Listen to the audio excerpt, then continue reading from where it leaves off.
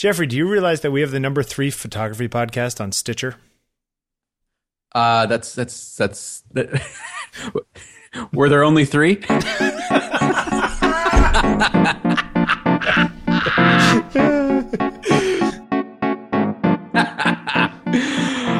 This is on Taking Pictures. This is episode 85. Yeah. Can you believe that? I know. It's like the age you retired at. 15 more. 15 more we're at. 15 more and we're in triple digits. Yeah. The show joins you in triple digits. Yeah,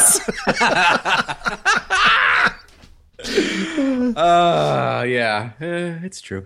My name is Jeffrey Sidoris from fadedandblurred.com, and with me, a perky and snowy Mr. Fancy Bill Wadman. Yeah, we're kind of on fire today. I like this. And fuego for our Spanish-speaking friends. Firing on all cylinders, to make the car metaphor. Wow, look at us. So, hey, last night, I went and saw a friend of the show speak, Randy Duchesne. Randy Duchesne, made in Brooklyn. Now, we talked about his show before. He's such a good guy. Yeah, he's a friend of mine who did this series over the last 20 years. Right. He's been taking pictures of people in Brooklyn who own companies and things who make stuff. So restaurateurs and shoemakers and artists and all this kind of stuff all around Brooklyn for the last 20 years. And he's got a show. I think it's still at the Brooklyn Public Library. We've talked about that all before. But I went and saw him speak at Soho Photo last night. And it was really, it's amazing to see such a large scope of work, you know, because over 20 years, so much stuff changes, right? The way you see the world changes, the way you light the world changes, you know. Sure. He went from shooting film with more complex setups to being able to do stuff with more available light and digital and all these kinds of things. And we talk about constantly, oh, I'm going to start a new project or I just finished this set of images or you know, but Randy has done this for 20 years. Right. And I'm sure thousands and thousands of frames. Yeah, he's done all of this underneath, like, I imagine a Gantt chart of Randy's career. And one big chunk of it is this line that goes and it says "Made in Brooklyn." Yeah, you know. Yeah. And I have my own thing where I have like a list of people I want to do portraits of that I contact out of the blue when I've got nothing else going on to see if they're up for it. You know, I've shot 8 or 10 of those in the last couple of years. But I like this idea of like these sort of ongoing projects, right? And how they change over the course of you doing that. I just thought it would be an interesting thing to talk about. Absolutely. Let's get into it. Have you ever done anything like that? Have you had anything that lasted that long? That lasted 20 years? Well, you know, in some ways, even something like Faded and Blurred is an ongoing project.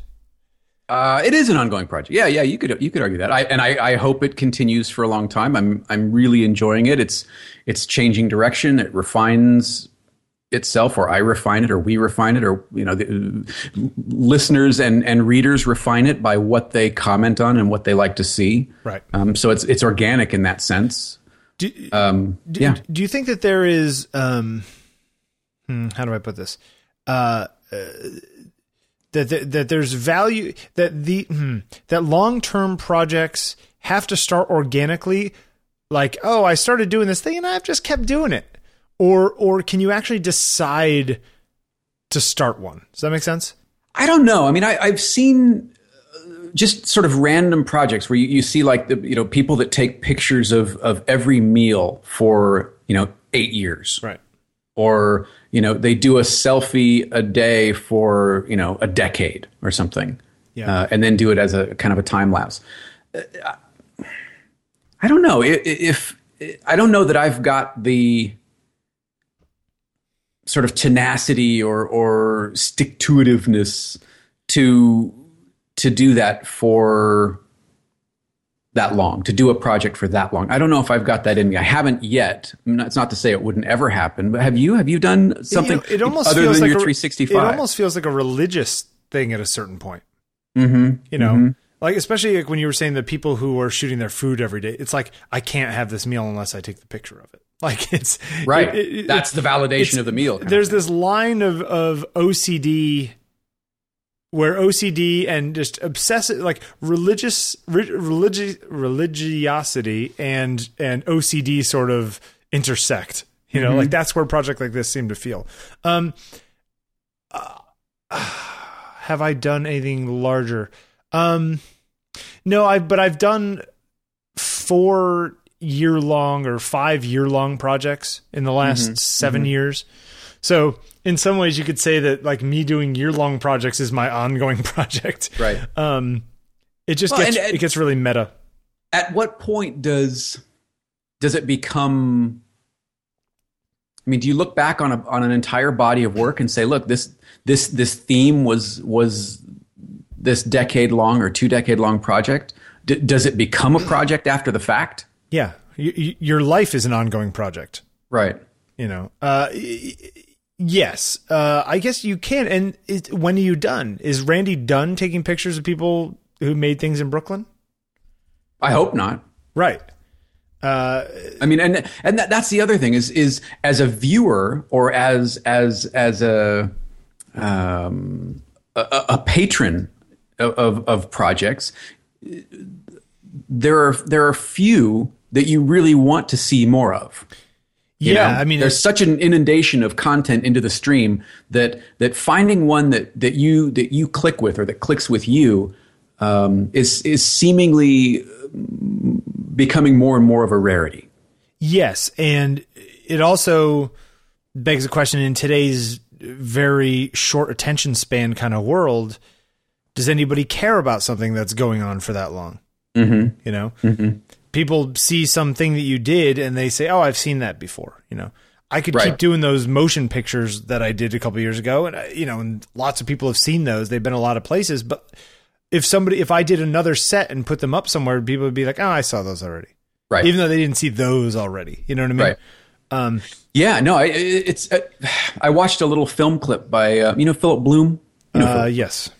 And he was talking about how on Delta now you can keep your electronics on during takeoff and landing, and he's like, so what that means is we're now going to be flooded with a lot of boring time lapses of takeoff and landing. Because there's everybody's going to sort of glom onto this thing and do this now. Yeah, and is that such a good thing? I think it speaks to everyone is looking for not everyone, that's an absolute, but more and more photographers, creatives are looking for that next way to express themselves, either within their own medium or in some sort of crossover medium. So yes, I'm a photographer, but now I'm testing the waters of film. I'm testing the waters of motion. Yeah. I'm testing by making vines. Right. It's funny that things have moved so far in the direction of shoot what's around you, shoot your life, shoot your world, shoot the ordinary as, we'll talk about a little bit later, the guy who's painting stuff at Walmart. It's like, will we get to the point where the ordinary, the everyday, loses its sort of right now it feels like the everyday, the what you're doing right now is fresh and interesting from an artistic point of view, when I tend to lean more towards creating things.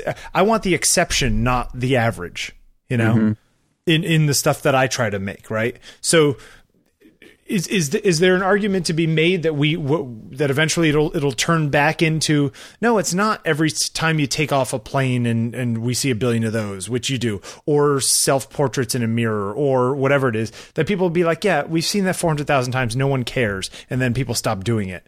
And then it gets down to people starting to take less pictures and they're not taking a picture of every meal. You know what I mean?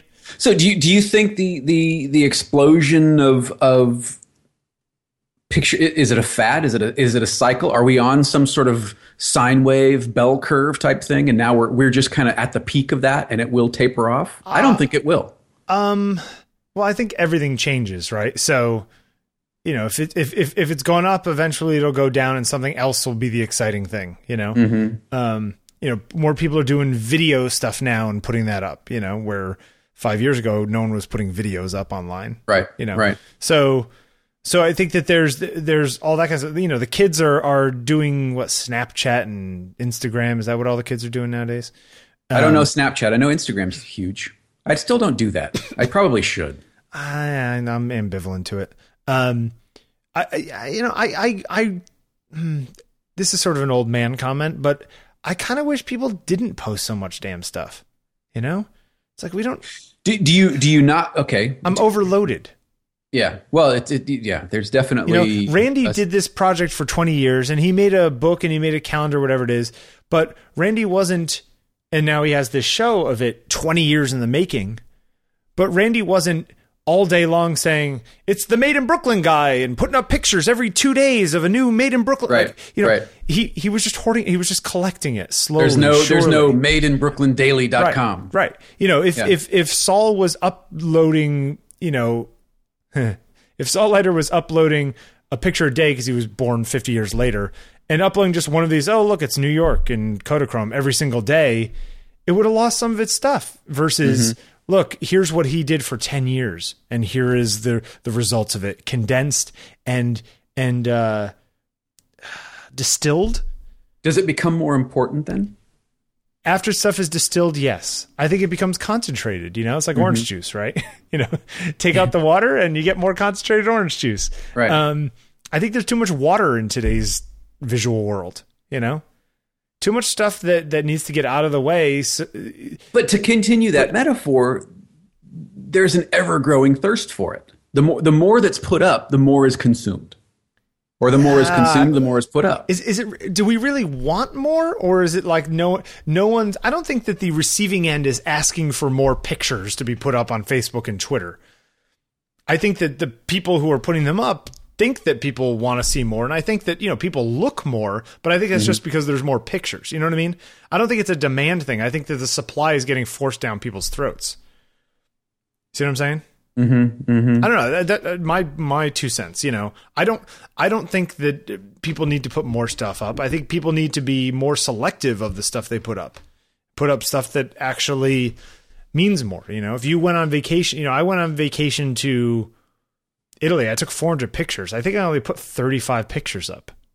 It's like I want. If it really up to me, I would have put 10 pictures up. But that just felt like too few to give an idea of where I went and what I did. But no one needs to see all 400. I don't even need to see all 400. Right. Like you got to make decisions. The whole, the modern world, the digital thing, the walking around with the phone in your pocket, like there's so many opportunities to take out a camera and take a picture. It's like, you got to know when not to take a picture or know when to take the picture for your own memory, but you don't need to share that with the world, Bill, are you saying you have to know when to hold them? Yeah, but you're not supposed to fold your picture. So, does that make any sense? Do you disagree? Do you think? See, is your argument that everyone puts them out and the market will decide what's important?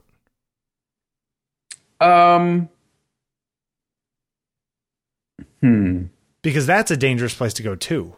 I don't know. I think the temptation is there to photograph everything and everyone and every place and everywhere you've ever been. Because you can.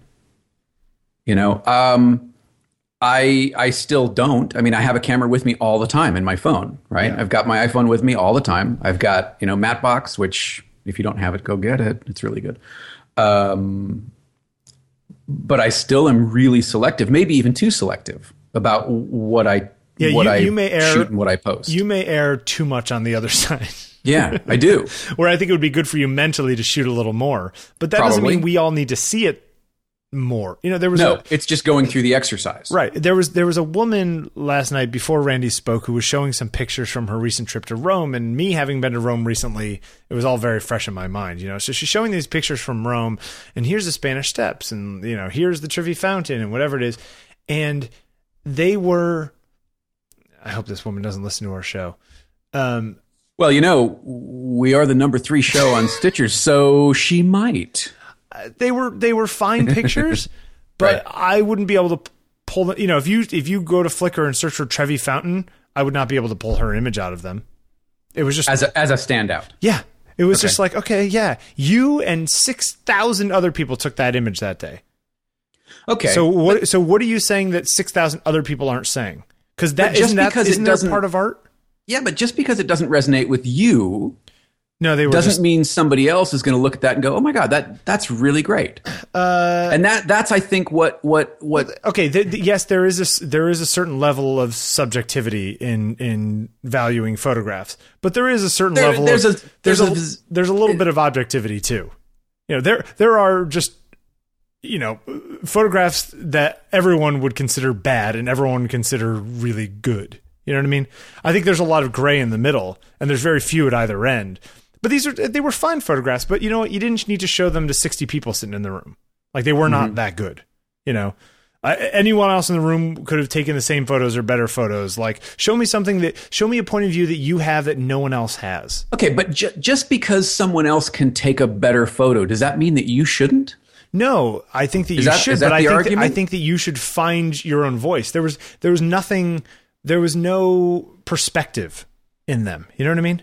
Like, they were literally just hold the camera up and take a picture of the Trevi Fountain, and, you know, there's people in the way, and it's like you couldn't see the water. That's fine. If you're going to do that, how about you make it where you underexpose it so the people end up becoming like silhouettes in front of the, like, there was no decisions made.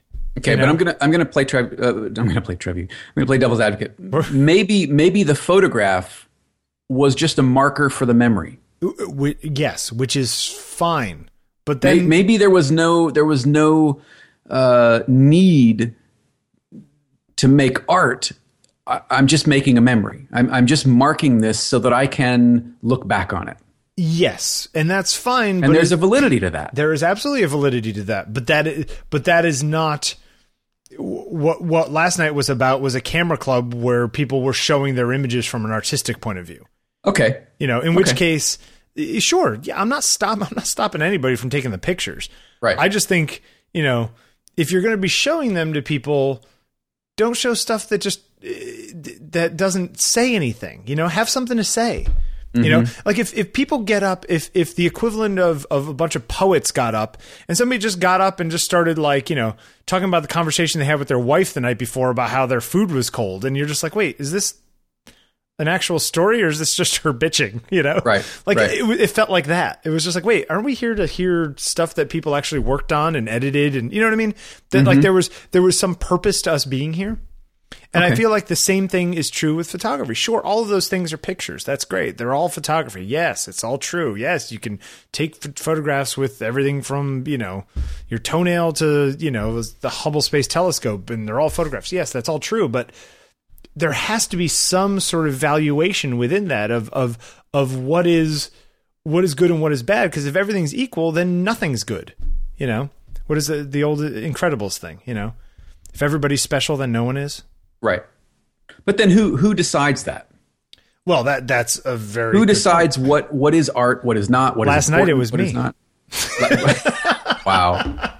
And so it is every Tuesday. You know, it's funny. No, look, I have my opinion. Maybe other people saw these images and were like, "Oh, they're so beautiful. I want to get a print of those and hire this woman to come shoot whatever." Maybe they did. I don't know. To me, they were fine, but it wasn't anything that I walked out of there going, "I'm really glad I spent those 4 minutes looking at those pictures." Now, we all run through our own filter. Absolutely. Everything. And everyone gets their own say. And, you know, maybe there were people who disagreed with me. Maybe there were. I don't know. I will tell you, though, that, you know, the woman who runs this organization has had me there to judge photographs before, to like judge, like they have these little competitions every 3 months or whatever it is. And I've been a judge, and then they asked me to be a judge. Last night I saw the lady and she's like, "Oh, do you want to come judge a thing on in March?" And I'm like, "Yeah, sure. You know, I don't mind going there." And I wouldn't rip that woman apart, but I would be critical. I'm fine being critical, but I'm not a jerk about it. I'm just saying, you know, like, what are you trying to say here? You know, I'll ask that question. So I must have some expertise that not everyone has, right? Am I the expert of all experts? Absolutely not. Am I like an art reviewer? No. But I'm better than your average bear at it, you know, because that's what I do. That's what I, you know, do all day long. I don't know. It's interesting. I mean, who does decide? And what, you know, to your point, what's important versus what is good, are those two different things? I think often they are. Yeah.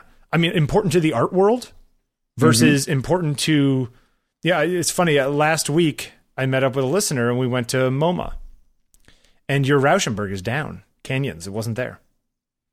I don't know. You know why that is? Because it's so awesome they had to take it down because it was overwhelming people. That is exactly it. People could not go about their day after seeing Bob Rauschenberg. And the stuff there is, there's a lot of stuff there that apparently is important. The whole white painting with white paint on it thing. Right. I'm sure that's important in some sort of artistic art history, whatever way. I look at it and go, are you kidding me? Somebody sold somebody a painting of white on white. So there was a project there that he and I were talking about, Jason and I were talking about. And it was a guy wrote to a bunch of people. He put on like newspaper things in the Eastern Europe, asking for people for their pictures. He said, send me your undeveloped film. I'll develop it and pay for the developing, whatever it is, and send it back to you.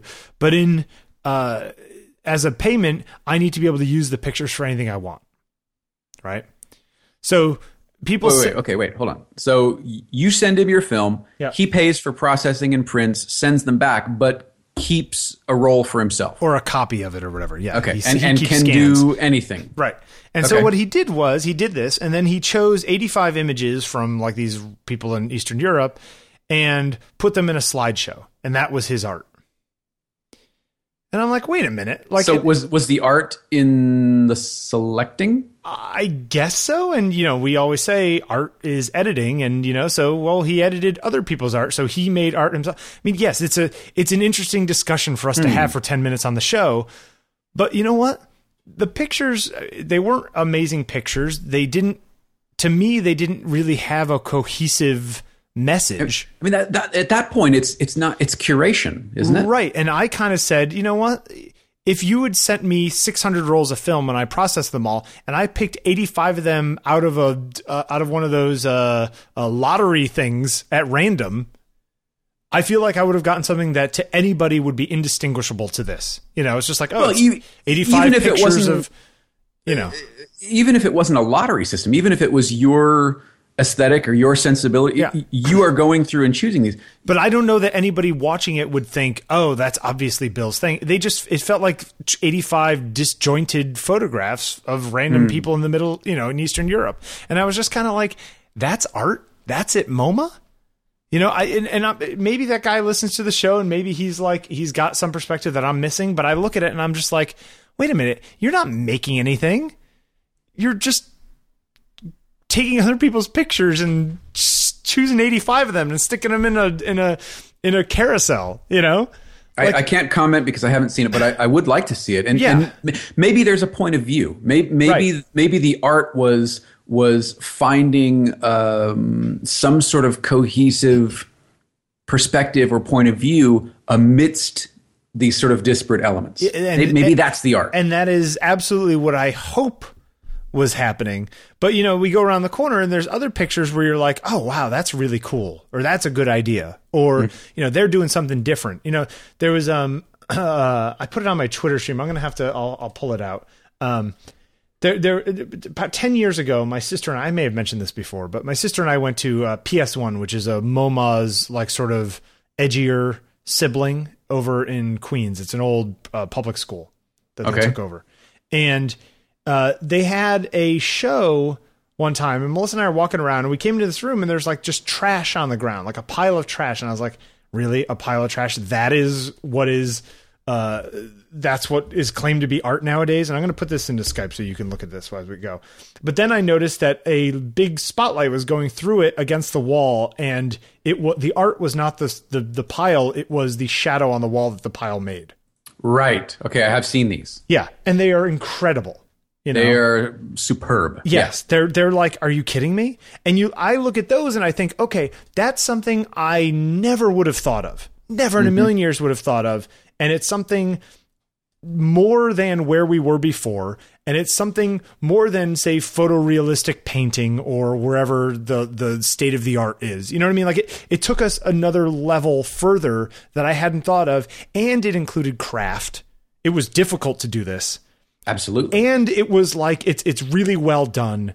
And it's saying something. And I look and I go, this is an example of modern art that makes sense to me. In this, in the idea that this is doing something new. And it's not just doing something new in a completely conceptual sense. You're actually doing something that involved it working with your hands that was hard to do. Right. You know, it was hard to put together. And it becomes transcendent. Yes. You know, you look at these and you go, wow, that's a cool idea. Yeah. And it's those kinds of things. If I compare this to the guy who just selected 85 photos, it's like, was his thing an interesting, like, I don't know, mental concept? You know, again, is it an interesting discussion for us to have for 10 minutes of whether or not that is art? Yeah, sure. In the same way that Warhol stuff, whether or not having a factory full of people making screen print stuff means that he's the artist or not. You know what I mean? Right. Whether Richard Serra, you know, having other people do his metalwork for him, is it still his art? And blah, blah, blah, blah, blah. Like, sure, we can have that discussion.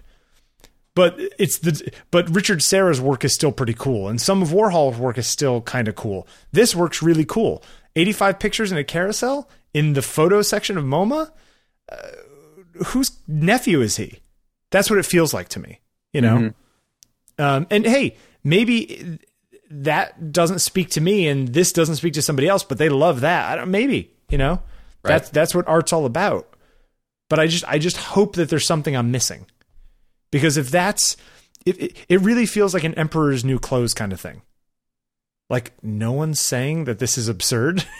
You know, right? It's my old adage. If you can't tell whether it's a joke or whether it's real, then you failed. You know, well, but that gets us back to who's saying it's important, and in this case, it's MoMA saying that this is important. Yes, or somebody at MoMA. Yes, true. Yeah, but if it's in the building, then it's got their stamp of approval, right? Yeah, I guess so. I mean, I would love to talk to the person to decide why a curator thought that was important or good. Mm-hmm. Because to me, it was kind of like, huh? Like, am I missing something? And I'm sure that there's some academic rigmarole, much the same way that there's some academic basis for why the white on white was important. And I'm sure it was at the time, maybe, you know, like, oh, was somebody saying that, you know, right, the artist is doing work, but there's nothing to show for it. Is that art? Yeah, I guess so, you know. I find the subjective, objective arguments or discussions fascinating. Absolutely. Because they are pervasive across the spectrum. Yes. Whether you're shooting weddings or portraits or making art or painting or writing, there's always this subjective, objective. Yeah. And you know what? When it comes to art, decisions can't be made by popular opinion. Because if that was the case, then Miley Cyrus would be important music in the history of the world. Miley Cyrus was on the short list for Time's Person of the Year. Right. Now, that's when you have to start questioning whether Time is only just trying to get eyeballs and press hits. You know what I mean? Right. That's Time Magazine trying to become relevant again. Because otherwise, that makes no sense whatsoever. Are you kidding me? 50 years from now, 5 years from now, you think anybody will give a crap who Miley Cyrus is? You know, sometimes I get in the car and the radio, and I'm not saying that they're not catchy songs. Of course they're catchy songs. They have really good producers and songwriters working on them. Right. But, you know, I listen to Katy Perry and I listen to Miley Cyrus and I listen to whoever else, and all of those songs are completely interchangeable to me. You could give any one of those songs to each other and they'd be just as good. You know, it's a good song. It's catchy. Anybody who sings like that, it's marketing, right? It's like that One Direction band that what's his name put together, the Simon Cowell. You know, he's like, he just threw 5 good-looking British guys together. He's like, you guys are a band now. Go make a lot of money for me. Does that make them important?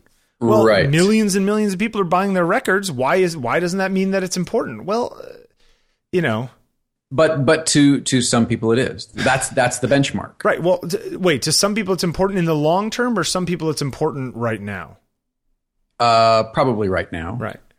But as we said last week, we don't get to decide what's important in the long run, right?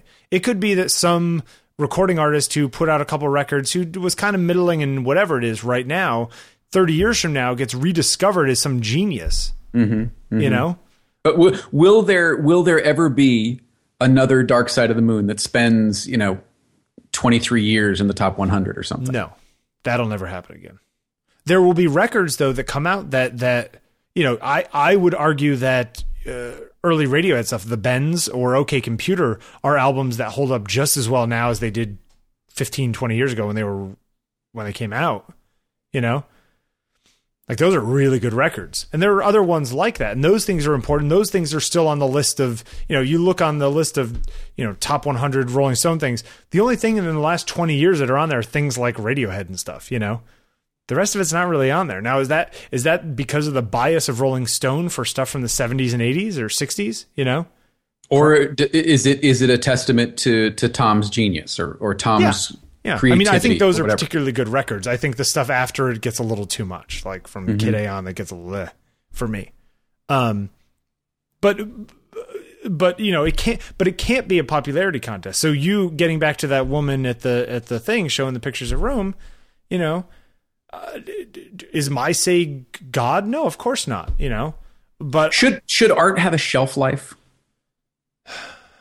I think good art doesn't have a shelf life.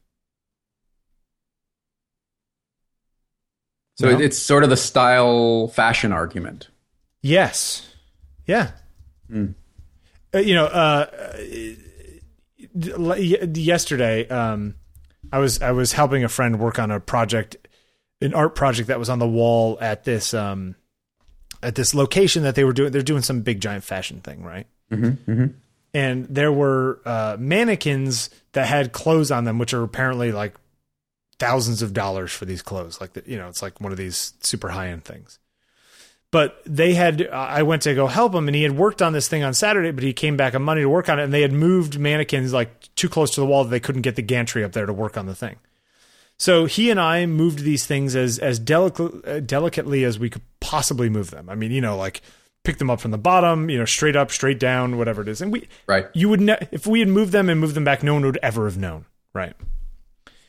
And this woman comes in who apparently is one of the fashion people and was just like, wait, you moved the mannequins? And he's like, yeah, we need to do this thing. We moved them. Okay. We got permission from someone to say,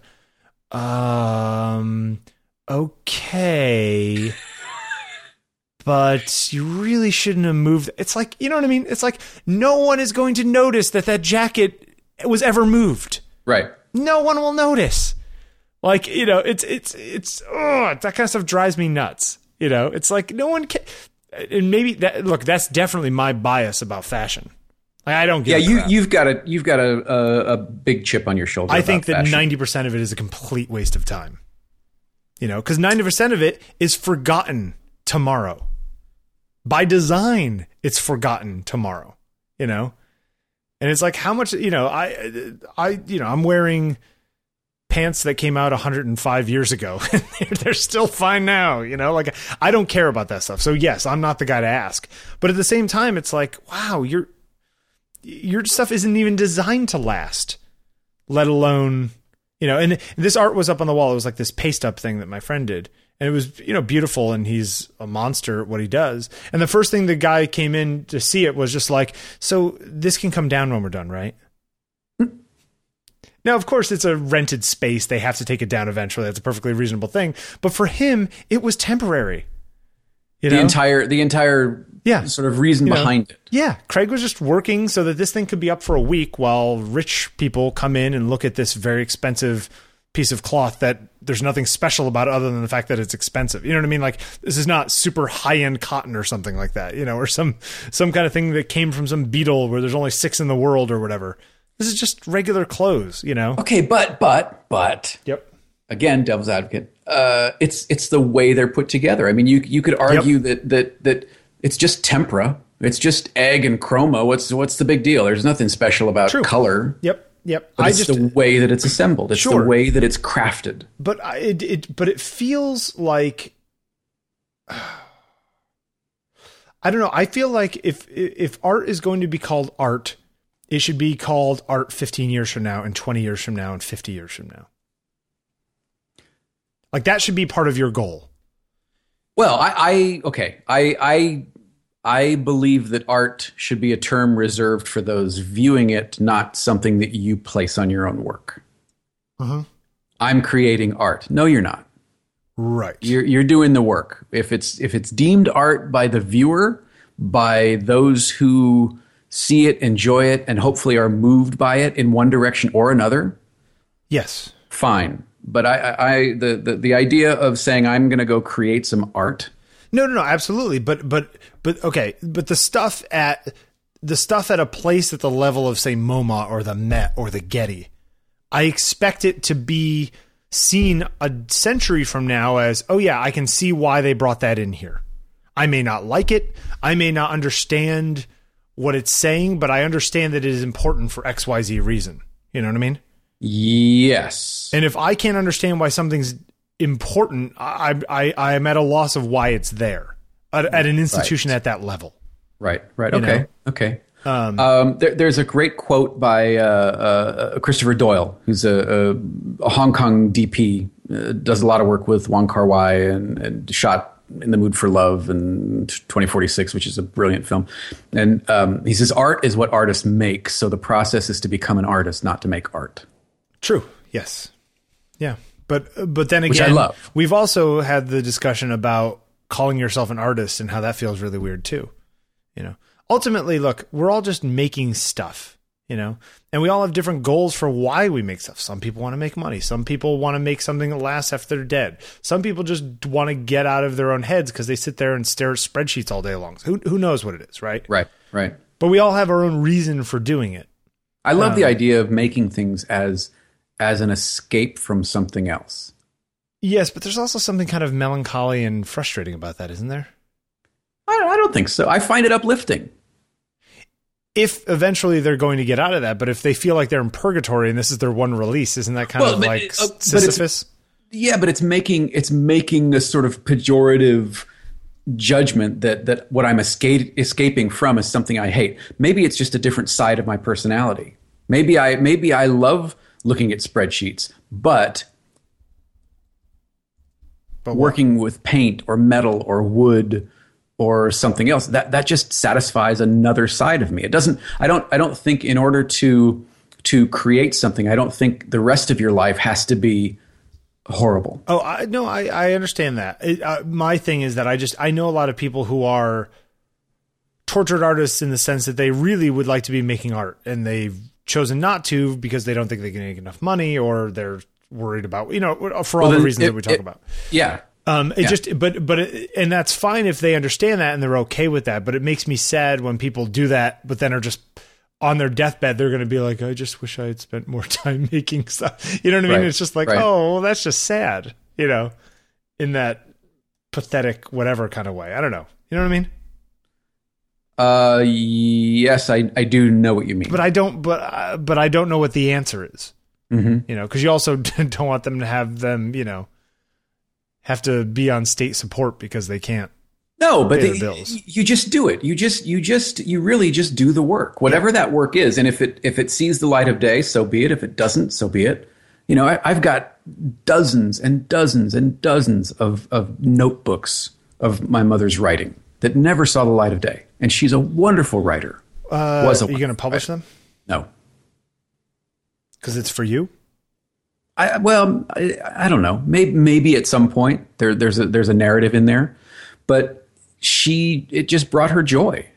It brought her joy to write. It wasn't to say, look, I'm a writer, or to sell X number of copies. She just did it for the joy of it. You know, that's an interesting thing about that Vivian Mayer woman. Maybe she never wanted anyone to see those.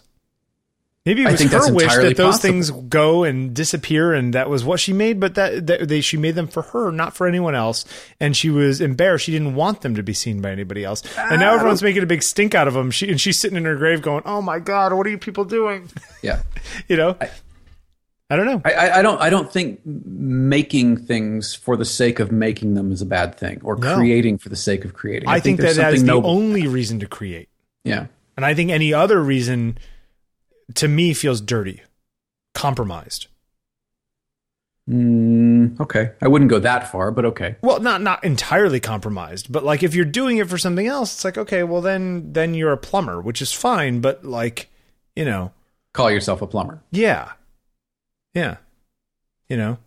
And that's just because of my own what I want to get out of it all. Hey, you want to talk about some Shutterstock? More than anything. I've looked up fashion, and I don't know how they can have 2.9 million results for fashion when they've only got 32 photos in their collection. No, Jeffrey. They have over 30 million photos in their collection. I'm sorry. But that doesn't mean that fashion is 10% of the Shutterstock catalog. Shutterstock.com, where you can find over 30 million images, stock photos, vectors, illustrations, and 1 million video clips. Start your search at Shutterstock.com to find that perfect image for your website, ad, publication, or other creative project. Shutterstock gives you a global image collection to find the images you need from across the world to suit your project. Choose between image packs and monthly subscription packs. Whatever you need, you never have to compromise. If you have just one image for your blog or mockup, you can get that. You can visit there. You find something new every day because there's 20,000 new images every day, 12,000 new videos each week. They've got 50,000 video clips of snow. Do they really? 50,000. If you're looking to make a presentation this winter, you're doing your December project and you need some. You're like, I'd really like to have some snow. You can make that happen. You could make that happen. I'm still pushing for the Shutterstock short film contest. I wonder if are there any pictures of mailmen in snow? Whatever size you need, you just pay only one price. They don't nickel and dime you for the high-res images. If you need them, take them. You can curate and share pictures via Lightboxes. There's an iPad app to do that. Send them to your friends. And there's something called enhanced license access. So you can do a print run or swag for your trade shows or, a picture of Jeffrey with bling. You can get that too. They have a huge... Wait, is it... Grill. If I just look up grill. They have a huge library of vectors, icons, infographic templates, and video clips should you need any of those. And if you need help, they've got an account rep dedicated to you that doesn't sleep, is available to you 24 hours during the week. All right, this is the wrong kind of grill, but they do have 11,000 video clips of grills. So if you want to get your steak on, your barbecue on, yeah, they gotta have pictures of people with gold teeth. Sign up for a free browse account. Go to Shutterstock.com. You don't need a credit card. When you find the images you like and decide to purchase, use the offer code, ready? Pictures 1213. And you'll get 25% off any package. That's all you got? Well, we don't get to choose the ones. All right, if we look up gold teeth, 4,400 results. There you go. And half of them are probably of the guy I know. So pictures 1213, you get 25% off any package you put together at Shutterstock.com. They're great. And we thank them very much for their sponsorship. I don't get the whole grill. You end up looking like Richard Kiel. I don't know who Richard Kiel is. Am I supposed to know that? Come on, man. Jaws from the Bond films. Oh, that guy. Yeah. Okay. Well, you just gave it to me. My dad used to see him all the time at Caro's restaurant in Glendora because he used to live over there. That was a nice little plug there. I heard a story last night. One of the pictures. I wasn't plugging Caro's. Oh, you friends with Caro or something? They have a wonderful 2-for-1 breakfast. Yeah, their Christmas pie selection is fantastic. Get your orders in now. Yesterday, Randy was showing a picture on his show of this guy who owns this restaurant, which is now in this area over in Brooklyn that is pretty nice, but I'm sure it was not nice back in the day. And apparently, at some point, like in the late 70s or early 80s or whatever it is, there's some sort of like a riot in the neighborhood. Things got out of control. Probably some. Wait, there was a riot in New York in the 70s? Yeah, I know, right? Hard to believe. And apparently, people who lived near this restaurant would drive their cars up onto the sidewalk in front of the restaurant to protect it from people. Because they loved their restaurant so much. Yeah. Wow. Isn't that great? That is pretty great. It's a great story. Huh. I was like, that kind of makes me feel good about the world, Yeah. You ever see that movie Big Night? No. Two brothers own a restaurant. Tony Shalhoub is in it. Big Night. Big Night. Is it good? It's fantastic. Okay. It's what's his name? Now I'm going to blank on it. Stanley Tucci. Yeah. Stanley Tucci and Tony Shalhoub play these brothers that have a restaurant, and they have this one big night to make a splash with the critics, or the restaurant's going to go under. Fantastic little film. I love. Is it like kind of like Bottle Shock, which was a cute film too? Similar. That's the Alan Rickman one, right? Yeah. Yeah, I loved that movie Yeah, it's a cute movie. with Captain Kirk, Is he in that? Chris Pine. Oh, Chris. Yeah. Oh, yeah, the young Chris Pine. Yeah. So the light is beautiful outside, and it was coming down in these big giant clumps of snow. And so I was like, oh, I should go outside before we record and take some pictures out in the snow. You should grab your X100S and go. Oh right. So I pull out my 5D3, Yeah. which I used yesterday, and it won't turn on. Man, you have had more problems with that thing. What's going on with that camera? What are you doing over there in New York with that camera? What must have happened is that somehow the power switch got switched while it was in my bag, and it turned on like the video, the live view or whatever. You sure its battery's just not dead? Well, so the battery was dead, but this battery doesn't just die like that. These batteries, if I had my old Mark II, I used to not charge the battery for like weeks because I'd get like 1,600 pictures on a battery. Okay, have you charged the battery and tried that? Well, right. So I pulled the battery out and I put it in the charger, and it was completely dead, which means it must have done something like that. I mean, it was like, wouldn't even turn on and tell me that the battery was dead. Like nothing react. All right. And so I pulled another battery that I charged a couple weeks ago and put it in there. And that one said it was dead too, even though I charged it a couple weeks ago. And I'm like, what the heck is going on here? But it just kind of gets me. Yes, I've had nothing but trouble with this. I had the joystick little thing popped off. I sent it in. They sent it back to me with the whole back replaced because apparently that little joystick piece of plastic is connected to the entire back plate, including the screen. But that's cost effective. But they didn't plug in the LCD right, so the LCD was all corrupt. So I sent it back in. They fixed that and they sent it back to me. The grip, like rubber glue, is coming up a little bit, so I can like pull up the rubber on the grip on the corner. And now this, and this is a $3,500 body. You know. I didn't have any problem. My original 5D and my 5D2 and my 1DS3 and my 20D before, I had no problems at all with that. I guess my question is, what do you do when you got a lemon camera or a lemon piece of gear? You know? I don't know. And I guess you just keep sending it in. Keep sending it in and maybe make a big enough stink on the number 3 podcast on Stitcher. Hey, welcome. Yeah. I don't know. I mean, you've had very strange issues with that camera, and it's not like, okay, like when it was in the first batch though. This was like right when it came out, and maybe there's something to that. I know when Nikon released the D600, the first batch of the D600, there were sporadic issues with oil on the shutter or on the sensor rather, and people would get little drops on the sensor. You could argue that that's what the 610 is just a 600 with a more reliable shutter. Right. Okay. Do you think whatever is that actually true? I know the 610 doesn't have the same problem. Yeah, it's the exact same camera with a different shutter. Okay, it's a nice camera, by the way. I played with one. Very nice, but they should have maybe tested that before it came out. Anyway, neither here nor there. So yeah, what do you do? Do you send it in? Yeah, because they're just going to say, send it in and we'll fix it again. Or what happens when this camera's now out of warranty because it's 2 years old or wherever the hell long the warranty is. And I've got this camera that's breaking down all the time because it was never put together well in the first place. Okay, number one, all the time is a little bit of a stretch. But okay. Number two, this is your... hyperbole. This is I've heard of that. This is your tool. This is your sort of right. So now I have to have a backup for my $3,500 This is your favorite Snap-on wrench, right? You know, or your only Snap-on wrench. I have this camera because I can trust it, and now I can't trust it. Yeah. So what do you do? It's really kind of racking me right now.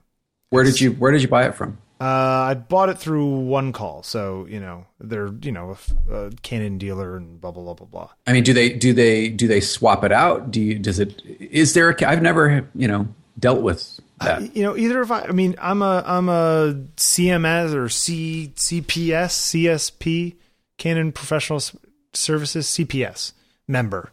So, maybe I call and make a stink over there and see if they could swap it out or something for like a refurbished one. It's annoying to me that I don't know. I like the idea of trusting your gear and having gear that you can trust. You know what I mean? Like my old camera, I never even worried about it. Like unless it was some, multi tens of thousands of dollar photo shoot that I was doing for some reason, I don't carry multiple cameras. Right. Well, but I mean, isn't you are quality control? The consumer, the customer, you are quality control. I mean, isn't that the whole basis of why there are manufacturers' warranties?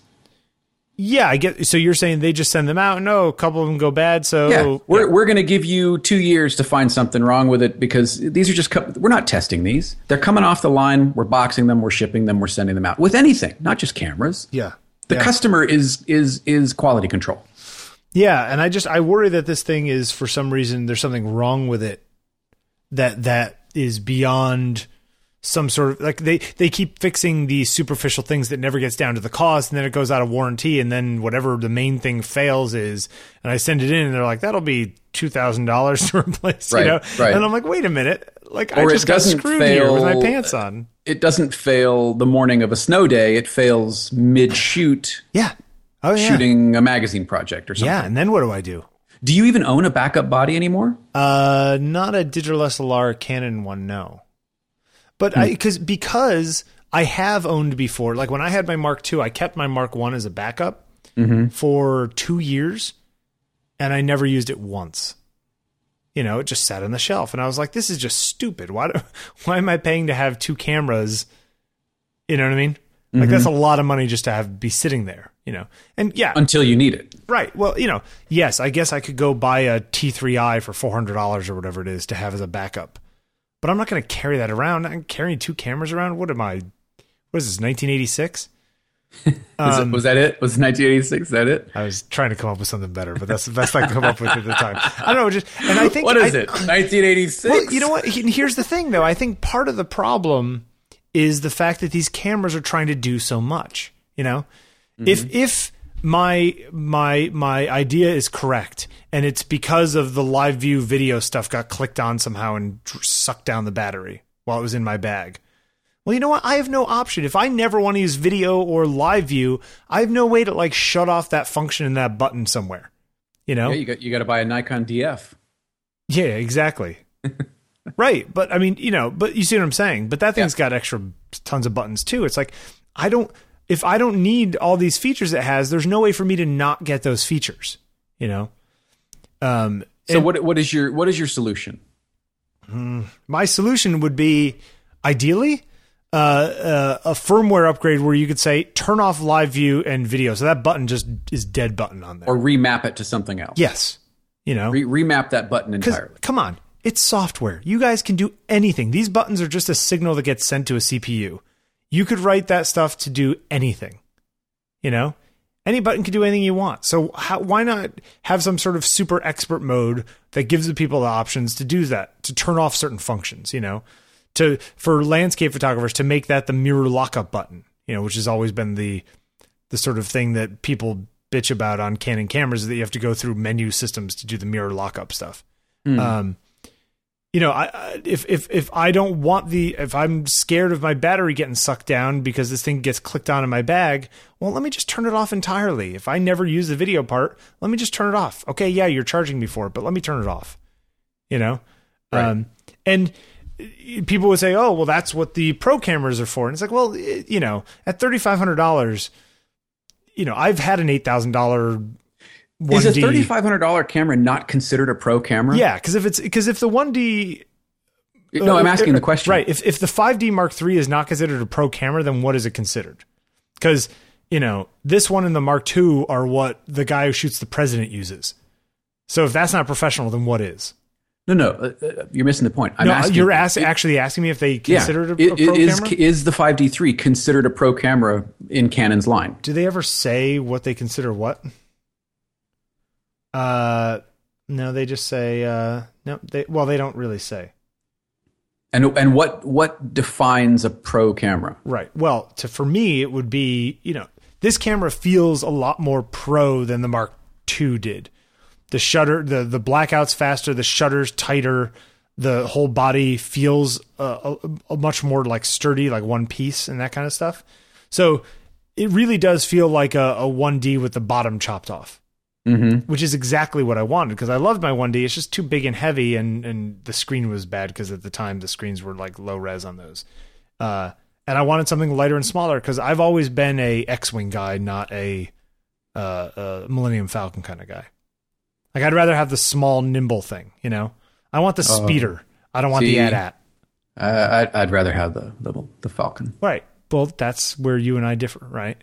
But Rumor has it that J.J. Abrams had a full-scale Millennium Falcon built for the next film. To do what? To be on the outside of it? Yeah, shoot exteriors and interiors. They're going to shoot around it, in it. Must be nice to be really rich. Must be nice to have hundreds of millions of dollars to mess around with. J.J. Abrams, not a bad life. Do you think that this should be considered? I mean, is there a line? Is there? I don't think that the hardware needs to have a moniker of pro or amateur. No, but I think that's silly to me. No, of course that's silly. But I guess my question is, if the distinction that we're making is that pro gear is supposed to be more reliable and break less and all that kind of stuff, which is kind of the point of pro level anything. You know, that's why you buy Snap-on tools, because they don't snap in half when you're got to pull out a wrench to turn it an extra thing because it's tight or whatever, you know? Yeah, I think that, this could be a bigger discussion. And then my little red ring on one of my L glasses popped off last week. Yeah, look, it's all just stuff. It's all just plasticky stuff. Yep. You know, the neon is made, arguably by the same machines that make the Corvette or whatever. You know what I mean? Yep. It's I don't know. I have a hard time with. But you do appreciate build quality and whatnot. Absolutely. Right. So what's the answer? I don't know. I don't think I have an answer. Yeah. Go buy a Hasselblad. Go buy a. Yeah, but see, you know what? Like, I'm sure those things, they make far fewer of them. And are they really built that much better, or do you have to even, hold those with silk gloves because they can break too? And if they break, how long does it take to get that back? You know, I don't know. How fast is the turnaround on that kind of gear? Because now I got to send it to this one place in the continent. You know, I don't know. I mean, Carl said they beat the hell out of an H5 in Iceland, and it was beautiful and kept working, and it, Yeah. But maybe the Hasselblad, he's sponsored by them, so maybe Hasselblad gave him a nice one. He's not sponsored by them. He's not? He buys his gear. Yeah, but he does like talks for them and stuff, so maybe they're good to him. I don't know. Well, it doesn't, but whether or not they're good to him doesn't make the product that they make any better. No, I guess you're right. Yeah, but you know what? To the same point, I've beat the hell out of every other Canon camera I've ever had, and I've never had anything fail. So up until a year ago, you could have argued that I never, I can guarantee any Canon camera will last forever because that's my experience. It's like, well, right. It was my experience, right. Up until this thing. And it's a little disconcerting when something you think is always going to be there isn't there. It's kind of like all of a sudden there's a hole in the floor of your apartment. You're like, wait a minute. Right. There's never been you just got a bad unit. I think I probably did. But how do I explain that to the guy at the thing? They're never going to do that because I'm sure it's in their script to never replace stuff unless they absolutely, absolutely, absolutely have to. Because that just leads to all kinds of bad stuff. Yeah, but by the same point, how much look at it in dollars and cents. Let's say this is the fourth time it goes in. Yes, it's costing them more to keep fixing, is what you're saying. At some point, it will be. Yeah, maybe. I'll maybe, you know what? I'm going to call in and bitch. I need the camera this weekend for a job, so. I thought you said it didn't work. Well, I'm charging the battery. I think it will once the battery charges. I'll find out right now. Hold on a second. If all of this is just because you didn't charge the battery, I'm going to be very disappointed. But the battery was fully charged yesterday. So what happened between yesterday and today? Is my camera just sucking down my batteries while it sits in the bag? That's also I see what you're saying. I see what you're saying. Yeah, see, now it's fine. Because I charged the battery for the last hour and a half. But like, why did the battery go down in the first place? It was at 3/4 of a battery yesterday, which should get me, another 400 shots on this thing. Yeah. Very, very disconcerting. Anyway, we can move on. What's up? What's next? You've got some note in here about social media.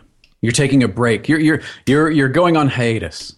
I kind of stopped checking Facebook. I check it like every 3 days just to make sure there's not some event that I'm invited to that I will miss and be an idiot if I don't write them back, that kind of thing. Wouldn't it email you? Have Facebook email me? I think if set you're that up? Yeah, if you're invited to something, it'll send you an email, won't it? Okay. I think so. I will have to. It doesn't right now, but maybe I can set that up. But yeah, you know what? I just figured, like, what does it actually get me? Like you said, are you just going to chase followers and likes?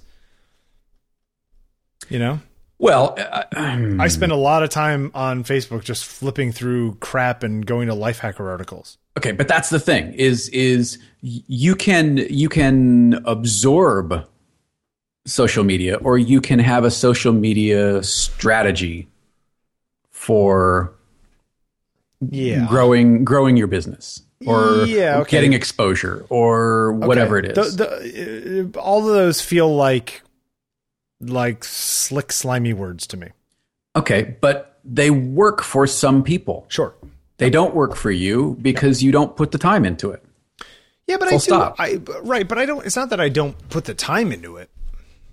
I mean, I tweet and Facebook and Google Plus more than your average bear. Maybe. I try to get people to go read the posts that I write and the things that I'm written up in, and I reply to people who reply to me. I do all the things you're supposed to do. For my particular kind of work, yeah, it doesn't end up leading to whatever. But I mean, even beyond my business, what does Facebook do for me? You know what I mean? Is it really adding to my life that some girl I went to high school with just had a baby? Like, why am I looking at that? Why am I spending that time? Well, again, I think that it's in the way that you use it. It's in the way that you use it. Nice. Yeah. Wow. I should have heard that coming. But I didn't. So you got me, Wadman. You got me. No, I think that Facebook is part of a broad strategy. If you're wanting breakfast. if you're wanting to use social media to, it kind of depends on what you want to use it for. I guess, where is the point at which, is there a point of diminishing returns?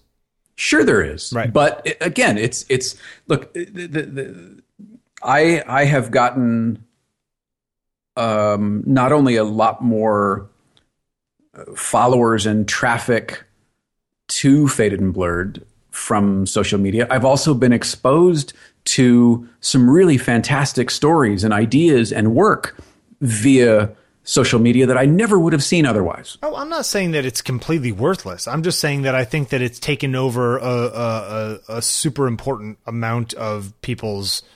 I think people give it far more importance than it actually should have, to the point where they're not actually interacting with people on a one-to-one basis. You know what I mean? Like, I'd much prefer somebody send me an email to tell me something versus just write it on my Facebook wall. That seems to me like I can have a much better dialogue with them there. Is that me? Is that because I'm an old guy? I don't think so. I tend to have more conversations on Twitter and Google Plus, or there's more back and forth on Twitter and Google Plus than on Facebook. Wait, you have better stuff on Twitter and Google Plus than Facebook? Is that what you're saying? Yes. Okay. Yes. Yeah. Yeah. And I think there's value in that. I think that you have to manage not only your expectations, but the way you're interacting with these technologies, the way that you're interacting with these different circles of engagement. Right. Do you think that for your average enthusiast who isn't trying to garner viewers and followers and trying to sell their workshops or whatever it is. Do you think that for your average person, there is a lot of value in this stuff from the point of view of actual community building to Not necessarily. I think a lot of it is it's easy for it to become a distraction. Right. And at what point is Tumblr social media? Or is that what is that? Blogging, I guess. They call it a microblogging platform. But I'm friends with Kelby and Chase Jarvis and these people on Facebook, but they don't know me from Adam. You know what I mean? As my father used to say. So, right. So, I am just another possible purchaser of their product. Right. Well, and again, it's how you approach it. It's we've got closing in on 800 people in the group, in the G Plus group. Right. And those are people who wanted to be there. Right. But the vast majority of them, I don't know and haven't had any interaction with. Yep. But there are a growing number that I am getting to know their work, and they're maybe recognizing who I am. And there's a building process there, and I'm enjoying that quite a bit. Sure. Yeah. Same with Twitter. There are people that comment or send me little notes on Twitter, and I try to make it a point to respond to everything. Yep. Because I value the fact that you've taken time out of your day to say something to me. Yeah, but other people like Merlin Mann would say, just because you wrote something to me doesn't obligate me to write you back. Well, and that's fine. For Merlin, and maybe it will get to a point where I can't keep up with it, or I can't. Right. I guess that's whatever. Right. But I try to respond because I'm trying to respect the fact that you took the time out of your day, which I'm assuming is just as busy, if not busier than mine, or it's just as important, or whatever sort of value you want to put on it. But you took time to say, hey, I don't like this, or I do like this, or what do you think about this? I'm going to try and respect that and respond. Okay, that's fair. And I think that's where, with any social media, to go back to our friend Seth Godin, that's where the value comes in, is cultivating relationship, is creating relationship. It's not, I always find it interesting, too, when there's somebody who is some person who you wouldn't think, some woman who owns like a babysitting company in Nebraska, and she's got 45,000 followers for some reason. Right. There's those examples where you're like, wait a minute, who the hell is that person? It's like, that kind of cracks me up too. It's like there's no follower numbers, like numbers, whatever it is, like whether that actually translates into actual value is a dubious question. What value are you looking for it to translate it to? Yeah, right. I think that I currently am just marginally above fail in terms of how I use social media. And I want to be better at it. And I've got some ideas and some strategies about where I want it to fit in my both personal and professional lives. And I want to implement those. It's sort of a social media experiment. But I also feel like that in some ways, if it's not just coming organically to you to converse and to interact on these things, the whole idea of having a strategy, that's like saying, I need to have a strategy for how I'm going to handle this cocktail party I'm going to. And that just feels icky to me. It's like, if it's not just natural, then it really is just a big advertising session. And then it can't be natural. It can't be natural because there is this cold technological intermediary between you and another person. Yeah, but I mean, what you're saying and how you're saying it and who you choose to respond to and how you choose to respond, if you're always thinking about it as, oh, this is some PR game. That's not what I'm saying.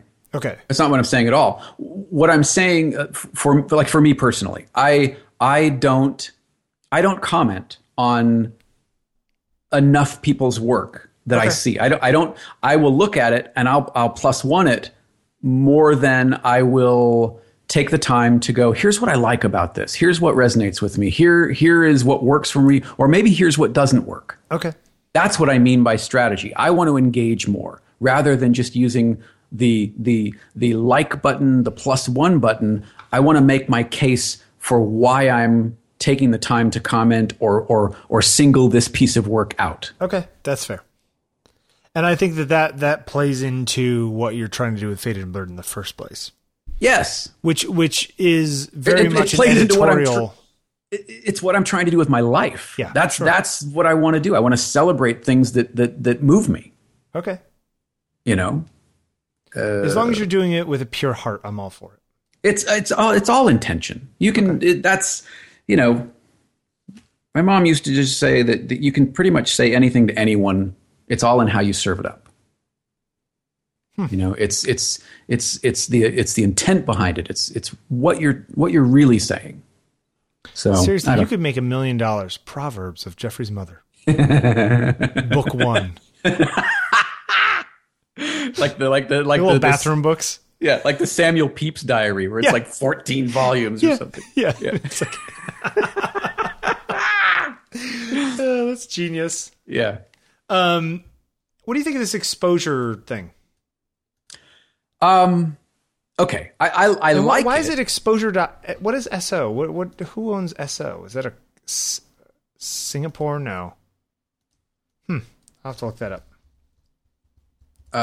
Yeah. What is that? It's a country code for Somalia, apparently. But what are they using it as? Do you think?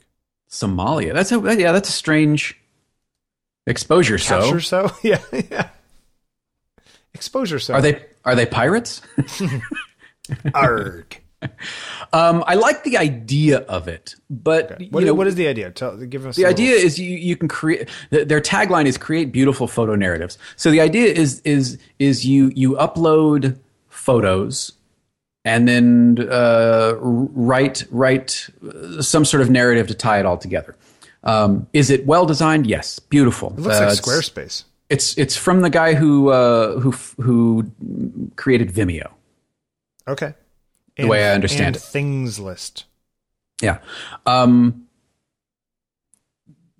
problem is, like we were talking before the show, not every photograph needs to be strung together with a bunch of other photographs and then have some sort of quasi-narrative story written about. Not all of them should not just should be, but can be. You know what I mean? Right. The idea that there needs to be some sort of overarching story to photography.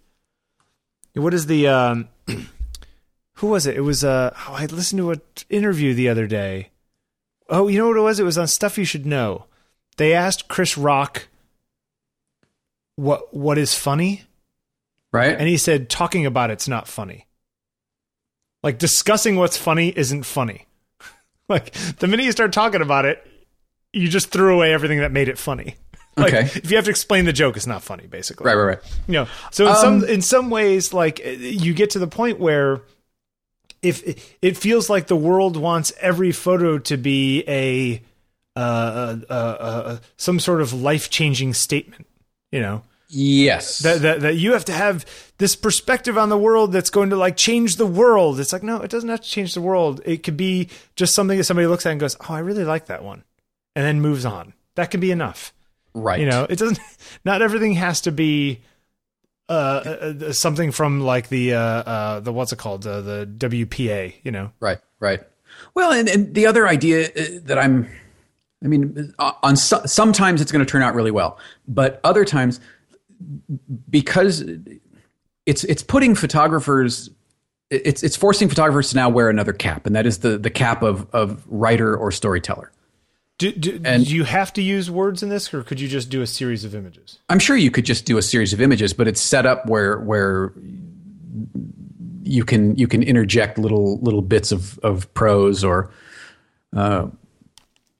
quotes that you find on Brainy Quote or something. Okay, I got you. But again, it's saying now you need to wear this hat. Yep. Okay, first you wanted to build your own website, then you want to design your own business cards, now you want to edit your own video, now you want to do this, now you have to write your own stories. Where back in the day, somebody who was doing that, somebody would go, who do you think you are trying to do all that stuff? And now It's like, who do you think you are only doing one of those things? Right. And this is the thing that bothers me about things like this is it seems like it's taking focus away from who and what you are to now fill these gaps with something else. Yeah. What's wrong with not being a multitasker? Right. Right. What's wrong with being a specialist? Right. Yeah. I have said that for a while, and people dislike me for it. Now, that being said, it's a beautiful platform. Oh, it's very pretty. It does look like Squarespace. Doesn't it? Yeah. In fact, yeah. you could almost see this being a Squarespace built Yeah, thing. yeah. In fact, what if it is actually built on Squarespace? That would be really That would be fun. pretty funny. What is this? What is this thing that people use now? This whole downward scrolling things where things appear and slide up. You know what I'm talking about? Right, the little parallax kind of Yeah, stuff. yeah. Yeah. Is that just a jQuery plugin that people use? I think it's built into HTML5 and CSS. Oh, okay. I need to do some more of that. But yeah, it then becomes it becomes ubiquitous with web design and photography. And who's taking enough time to actually read all of that and look at all those pictures? Yeah, that's a great idea. I think it's a fantastic idea. It is. And It's the a neat platform idea. is wonderful. My fear is it's going to be something is going to have to suffer. Either the quality of the photographs or the quality of the writing. Well, you know what? And to be my only sort of pet peeve about stuff like this is the same thing with like Pages or, you know, all these different, or even iPhoto or iMovie, all the Apple sort of creative things for consumers, is that they're all based around like templates like this where, and it's fine, but like not, you have to have, to look good in a template, the content has to look pretty good. You know what I mean? Like you have to have good content to begin with. And there's always a thing where it's like, okay, yeah, that example that Apple used in their Pages thing looks really good. But if everyone's thing looked exactly like that because there's only like 2 templates in there and you can't change them all that much, well, then it just feels like you just slapped a thing on top of your work. You know what I mean? Right.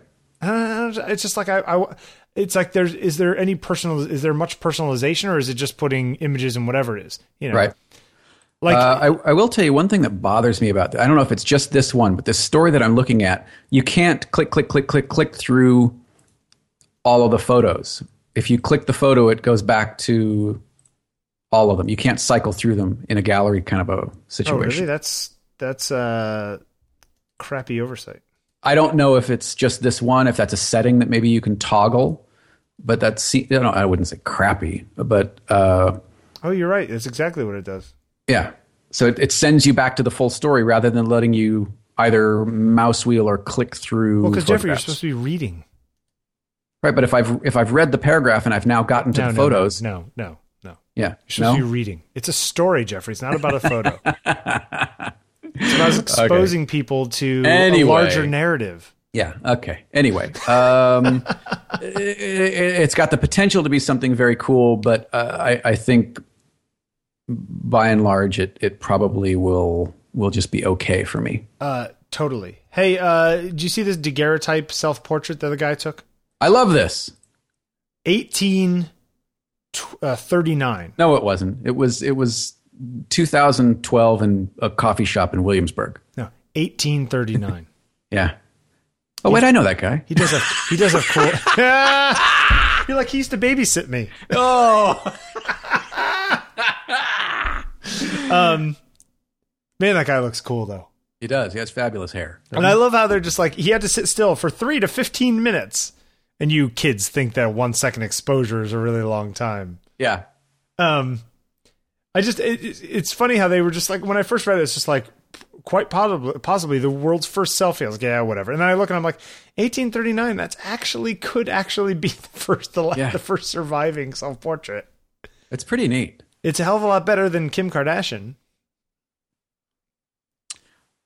Nice light. I have no response for that. You don't like Kim Kardashian? I don't know her Personally, I don't like why she is famous. Yeah, I don't like it either. I don't like that Kanye either. But what do I know? I don't know anything anymore. Yeah, this is a neat little selfie thing. I like this a lot. We'll put a link in the show notes. So okay, you got me all stoked for a $1,500 4K display, and now you're telling me no. $1,400. Whatever. Now you're telling me no. What are you doing to me? So as reported last week on Taking Pictures, this just in. So Dell has just released some 4K monitors, including a 32-inch and a 24-inch. Which are they out? Are they officially out? The 32-inch you can order. I've not been able to find a page where you can order the 24-inch yet, but I haven't looked today.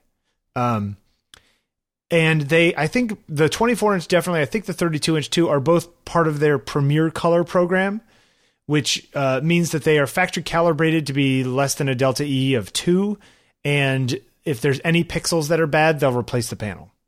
So you kind of get what you pay for. So the 32-inch is $3,500, which is pretty much the same price as the Asus one, although apparently they're using better backlights or better color than the Asus one, because the Asus one, the color was not very good. Mm-hmm. The 24-inch, which is actually what I probably would go for, I would love a 24-inch display at that kind of resolution, is great. Now, here's the thing. The way that these screens work is that you can't actually get that kind of resolution through an HDMI or DisplayPort connection that most computers have. So the way they work is you can either hook up two HDMIs and it basically shows two screens right next to each other on the same panel, if that makes any sense. Okay, sure. Or you can do it through DisplayPort using a thing called MST, which I think is multi-stream transport. So basically, it was designed originally so that one single DisplayPort comes out of the computer, goes into one monitor, that monitor daisy chains to a second monitor, and the signals for both monitors go over the same pipe. Sort of like, FireWire or whatever it is, back in the day, right? Daisy chained. And so what these monitors would do is basically do that, but use most monitor signals on one monitor. So you'd get the 3850 by whatever it is as basically two monitors right next to each other. Wait, so you need either two HDMI signals coming out of your computer or one DisplayPort? Yeah, that's how it used to work, right? But it has to be a DisplayPort that is DisplayPort 1.2 that works with this MST protocol. Macintoshes, up until now, do not support the MST protocol. The drivers in macOS are the problem. So people have written, they've gotten like the Asus monitor, they plug it into a Mac, and it just shows up one side of the screen because it can only run one of the two screens. Okay. But if they install Windows on the same hardware, the Windows drivers work fine. So it's a driver issue. Now, some people say this is going to get fixed when they release the Mac Pro tomorrow or next Thursday or whenever. Isn't it supposed to be like in the next week or so? It's imminent, yeah. The rumors. That when they do that, they'll put out, say, 10.9.1, and that'll include new drivers, which will turn on this MST stuff. Hopefully, it will turn it on for more than just the Mac Pros. Right. And that makes me also question if there is, say, a second a driver from NVIDIA that you can install, because a lot of times there are for like our Hackintoshes and stuff. You can get the NVIDIA driver for Mac. If I do that, maybe the NVIDIA driver's got it built in and no one's gotten around to trying it yet, right? I'm sure this will all work itself out over the next couple months or whatever. But right now, today, if I got one delivered, I don't think that I'd be able to get it to work at that resolution on my computer. Yeah, I wonder what the barrier of entry will be for hardware to get it to work. Theoretically, I think at least the last two generations, anything from a MacBook Pro Retina up, have been using a DisplayPort 1.2 DisplayPort within the Thunderbolt port. Does that make sense? Because the DisplayPort goes over the Thunderbolt connector. But it's just a driver issue as to why they can't access it, which is just, it seems like a weird thing. However, apparently the other day on one of their European sites, Apple actually was selling the the Asus 32-inch 4K monitor on their apple.com over in Europe somewhere. for like 12 hours. Kind of opens it up to, are they going to be selling third-party screens? Which kind of makes me think they don't have a 4K monitor ready for the Pro. Because otherwise, why would they even think about selling that? You know? And why did they have it on the site if none of these computers can actually use it at that resolution, from what I understand? Right. Until they update these drivers. So there's a few question marks, but I'm definitely there's my credit card is hot in my hands waiting for that monitor. I'm going to buy that monitor, and they have decent software for it, and you have to buy I'd have to buy a new colorimeter, so I'd have to buy the the i1 Pro or whatever the heck it is. So why don't you just go back to Windows? If all you're using is Photoshop, why don't you just run Lightroom? Have you considered that? Yes, actually I have, but I mean, eventually it will, it'll start working on this. It's just a matter of drivers and whatnot. I've gotten used to Mac OS. I've gotten used to the keyboard commands and that kind of stuff that, Right. So it's not that I could use Windows, sure. But I choose to use Mac OS because I like the way it works. So I don't know, just interesting. Anyway, that's just a little update there. So it's a driver issue, and that's what I'm waiting for to make it work. I wonder if it is. I think it's the Dell 2414Q, I think is the name of it. And there are no links on the Dell site. So it's like there's a page that has like all kinds of information about it, but there's no buy now button. There's a contact Dell button. All right. So it's imminent. Yeah, it's they said by the 13th, which I think is this Friday, they're going to sell it worldwide. And it said that it was available in the US now, but I've yet to see it anywhere.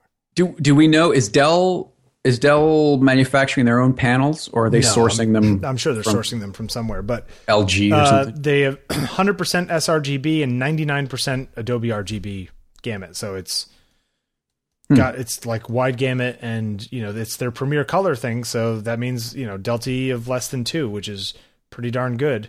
Now, what's the difference? Do we know yet? It's got lookup tables too, and hardware lookup tables too. What's the difference between what? That and their sub 1028 that they've been talking about. So there's talk that there's a 28-inch sub $1,000 one coming next year. My guess is that the panel wouldn't be as good, and it probably certainly isn't this Premiere Color stuff, which is their sort of more high-end guarantees of things. I mean, I'm sure it'll be fine for your average Joe, but like I need to know what my pictures look like. Of course you do. As anyone should. You see what I did there? Hey, do you use a straight ruler when you design stuff? Yes. Well, that's all I'm doing is using a straight ruler. Okay. I will say, though, that I got that book back from Blurb the other day. I just made a book of my work just to see how it is. Yeah. Because I haven't bought a thing from Blurb lately, and they have all these new papers. And I got it with their new, whatever it is, Super Premiere Pro, whatever, paper. Right. It was expensive. It was like $88 for a 30-something page book. Blurb books are expensive. Yeah. But you know what? It is really nice. It's 12 or 14 by 12 or something, the book. And it's like 38 pages. And the pictures and the color and the density and the shadow detail and everything is spot on. Like as good or better than I can even make on my Epson at home. As far as like just getting the colors right, it like matches my screen exactly. So there's something to say for knowing what you get, and it's nice to see Blurb actually up in their game since Adorama's kind of dropping the ball. I still need to try. What's the other thing I need to try that we have to do? They need to lower the price point. Yeah, well, they're expensive to make, I'm sure. What is the place we need to do? Lululemon? What is it called? Lightning Source. Lightning Source. Lululemon or Lululemon. That's it. Hey, I'm working on a review for a book that Faden sent me. It's Untold: The Stories Behind the Photographs by Steve McCurry. Okay. How's that Steve McCurry? I'll tell you. Mustached? That's right, mustachioed. This book is fantastic. In a word, it is.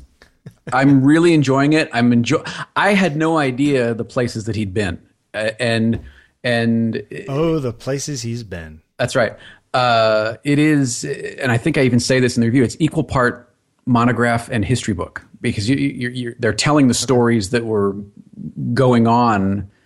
So it's like the Heisler book plus a little more story. Yeah. Okay. I mean, it opens up with a really fantastic story about as fantastic as a story can be about a plane crash. Obviously, he survived, but the book opens with him talking about this plane, and the pilot gets too close to the water, and the wheels actually touched, and the plane noses over, shatters the prop, and down they go. Nah. No, thank you. Yeah. Camera gear still at the bottom of this lake somewhere. But, so it's like part Indiana Jones, part photo monograph. So I'm in. I'm hooked, right? Really beautifully laid out. It's clean. The photos good. The great quality paper. So you read the whole thing when it comes out. But when is it actually getting released? I think the book is out. My review should be up this week. Okay, put the review up, and you know what? Maybe we'll do McCurry for our next photographer of the week next week. Yeah. Put a note in, we'll do that. Okay. We should talk about our second sponsor. What did we do last week? HostGator.com. It'd be so great if they actually did that, wouldn't it? Yeah. Oh, that'd be so cool. Guys, we really love what you do. And, yeah.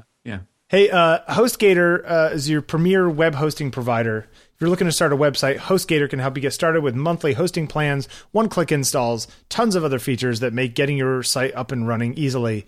If you're a more advanced user or a business HostGator user, they can take care of you with reseller plans, VPS, I think that's virtual private servers, dedicated servers. So you can get your own server there. Like it's the only thing that's on there is your stuff. Yeah. Yeah, that's pretty cool. And they guarantee 99.9% uptime, no matter what your size or needs.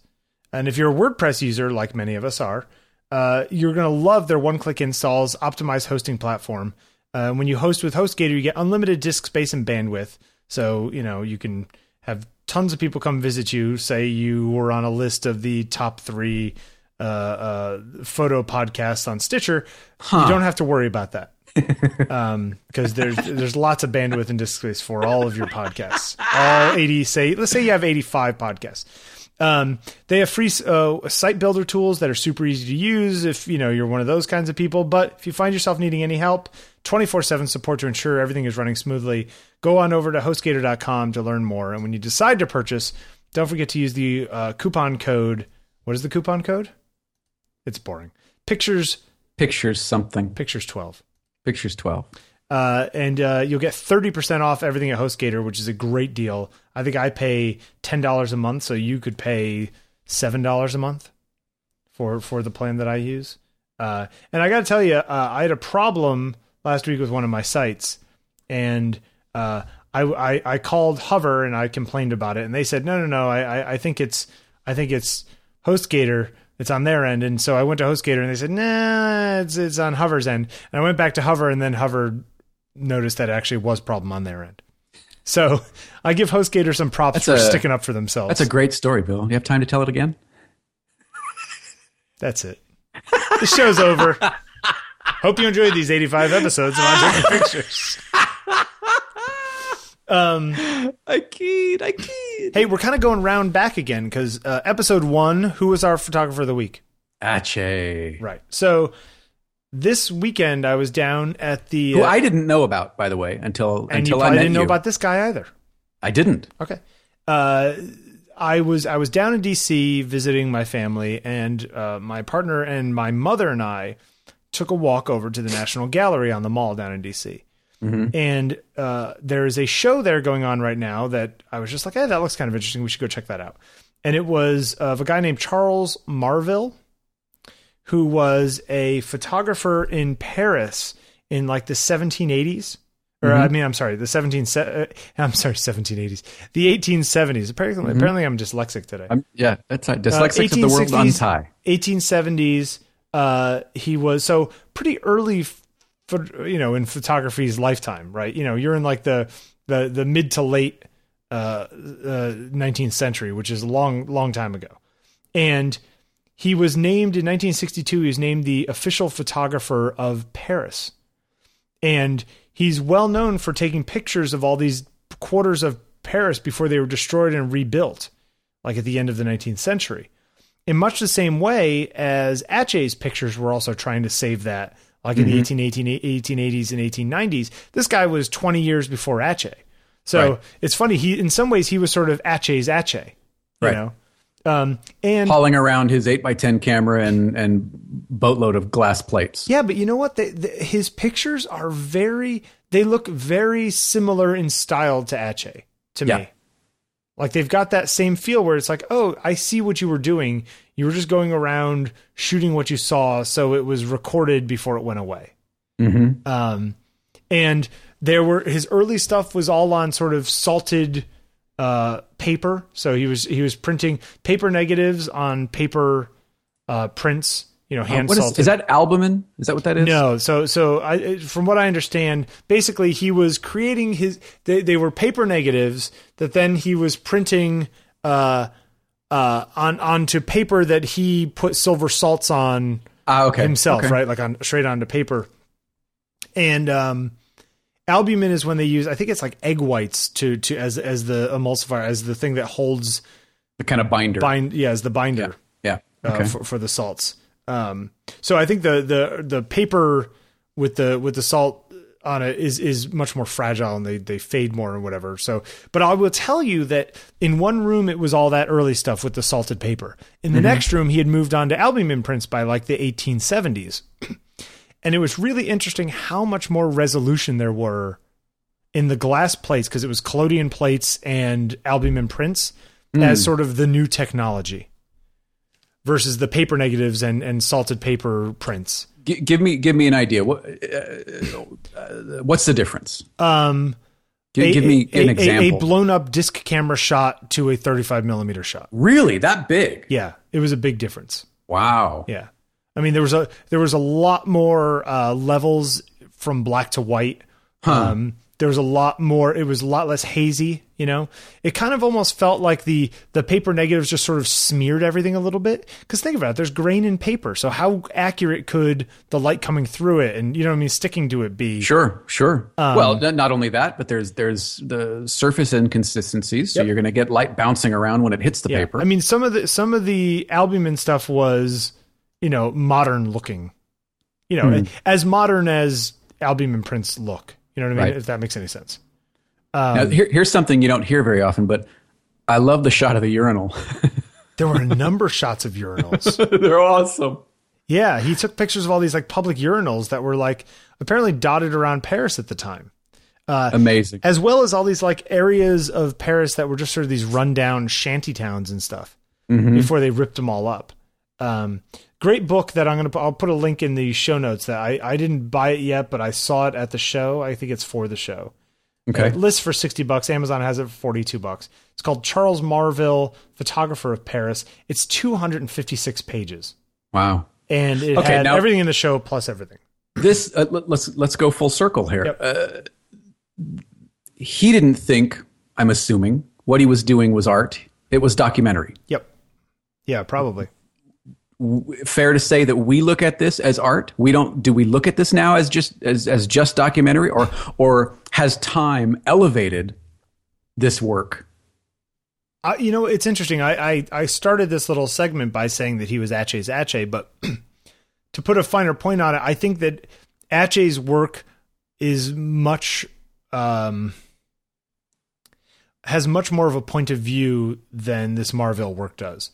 This feels much more like I'm taking a picture of this thing so that there's a record of this thing. Where Ache it was like, oh, there's a record of this thing, but wow, that really does have a nice composition to it too. Okay.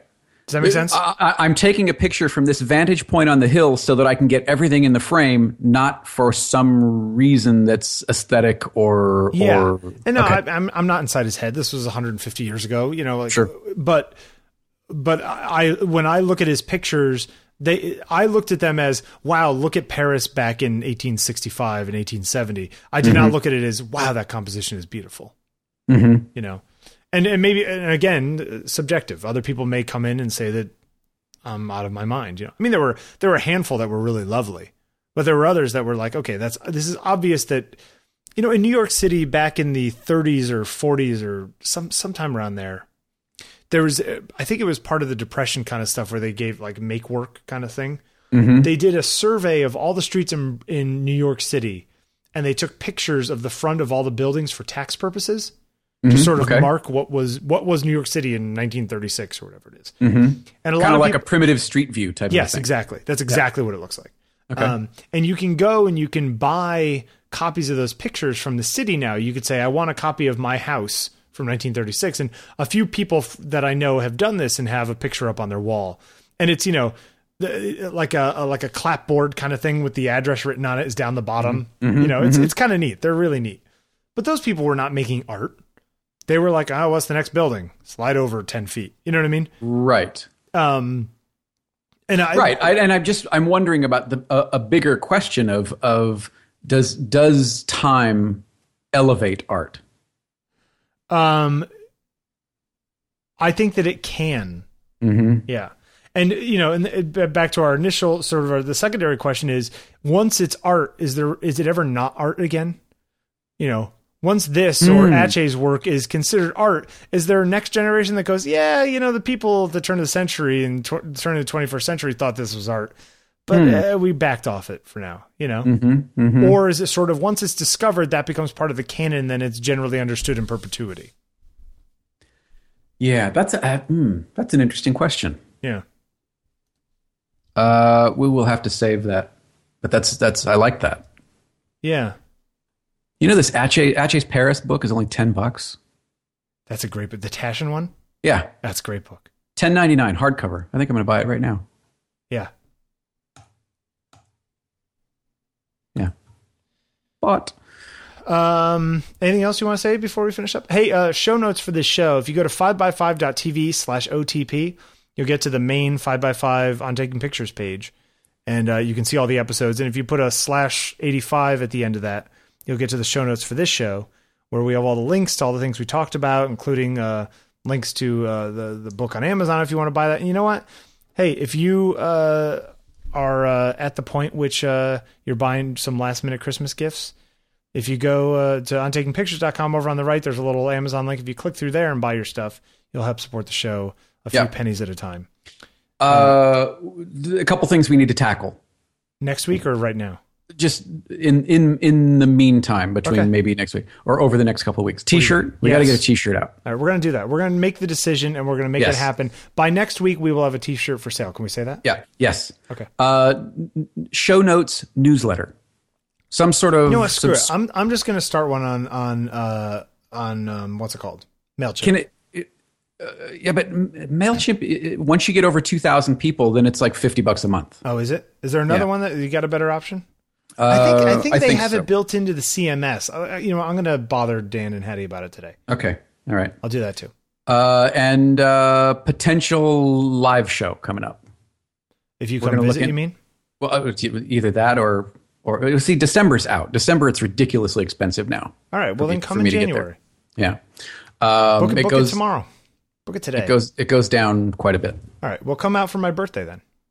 When's your birthday? January 4th. How old are you going to be? I will be 39. Wow, really? Yeah, so like half your age. Yeah. Hey, how do people get a hold of us? How do people get a hold of us? Podcast at ontakingpictures.com. Bill tweets at Bill Wadman. I tweet at Jeffrey Sidoris. You can find Bill's portfolio. You want to buy some print? You're having a sale, right? Yeah, 50% off. You can buy the stuff that's on my Wadman editions, which is just a handful of like landscapes and conceptual portraits and stuff. But you've got a really nice picture of Times Square. That nighttime shot of Radio City is it's of Radio City, not Times Square, but yes, or Radio City. Yeah, my mistake. That's really nice. That's at Wadman Editions. Yep. You can read stuff, inspirational photographic stuff, fadedandblurred.com. At the best inspiration photographic inspiration. I'm working on it. Yep. And we've joked about this Stitcher thing, but really floored, and it's because of you guys. Yeah. You guys made this happen. So thank you for listening to the show and for indulging us as we have these conversations. We really, it's true. And I just got an email as we were recording. I just noticed from some guy in China saying, just to say I love your podcast, brilliant podcasts, both hilarious and thought provoking. Already recommend to all my pals, from a Chinese listener. That is awesome. Yeah. Come on now. Come on, it's neat, right?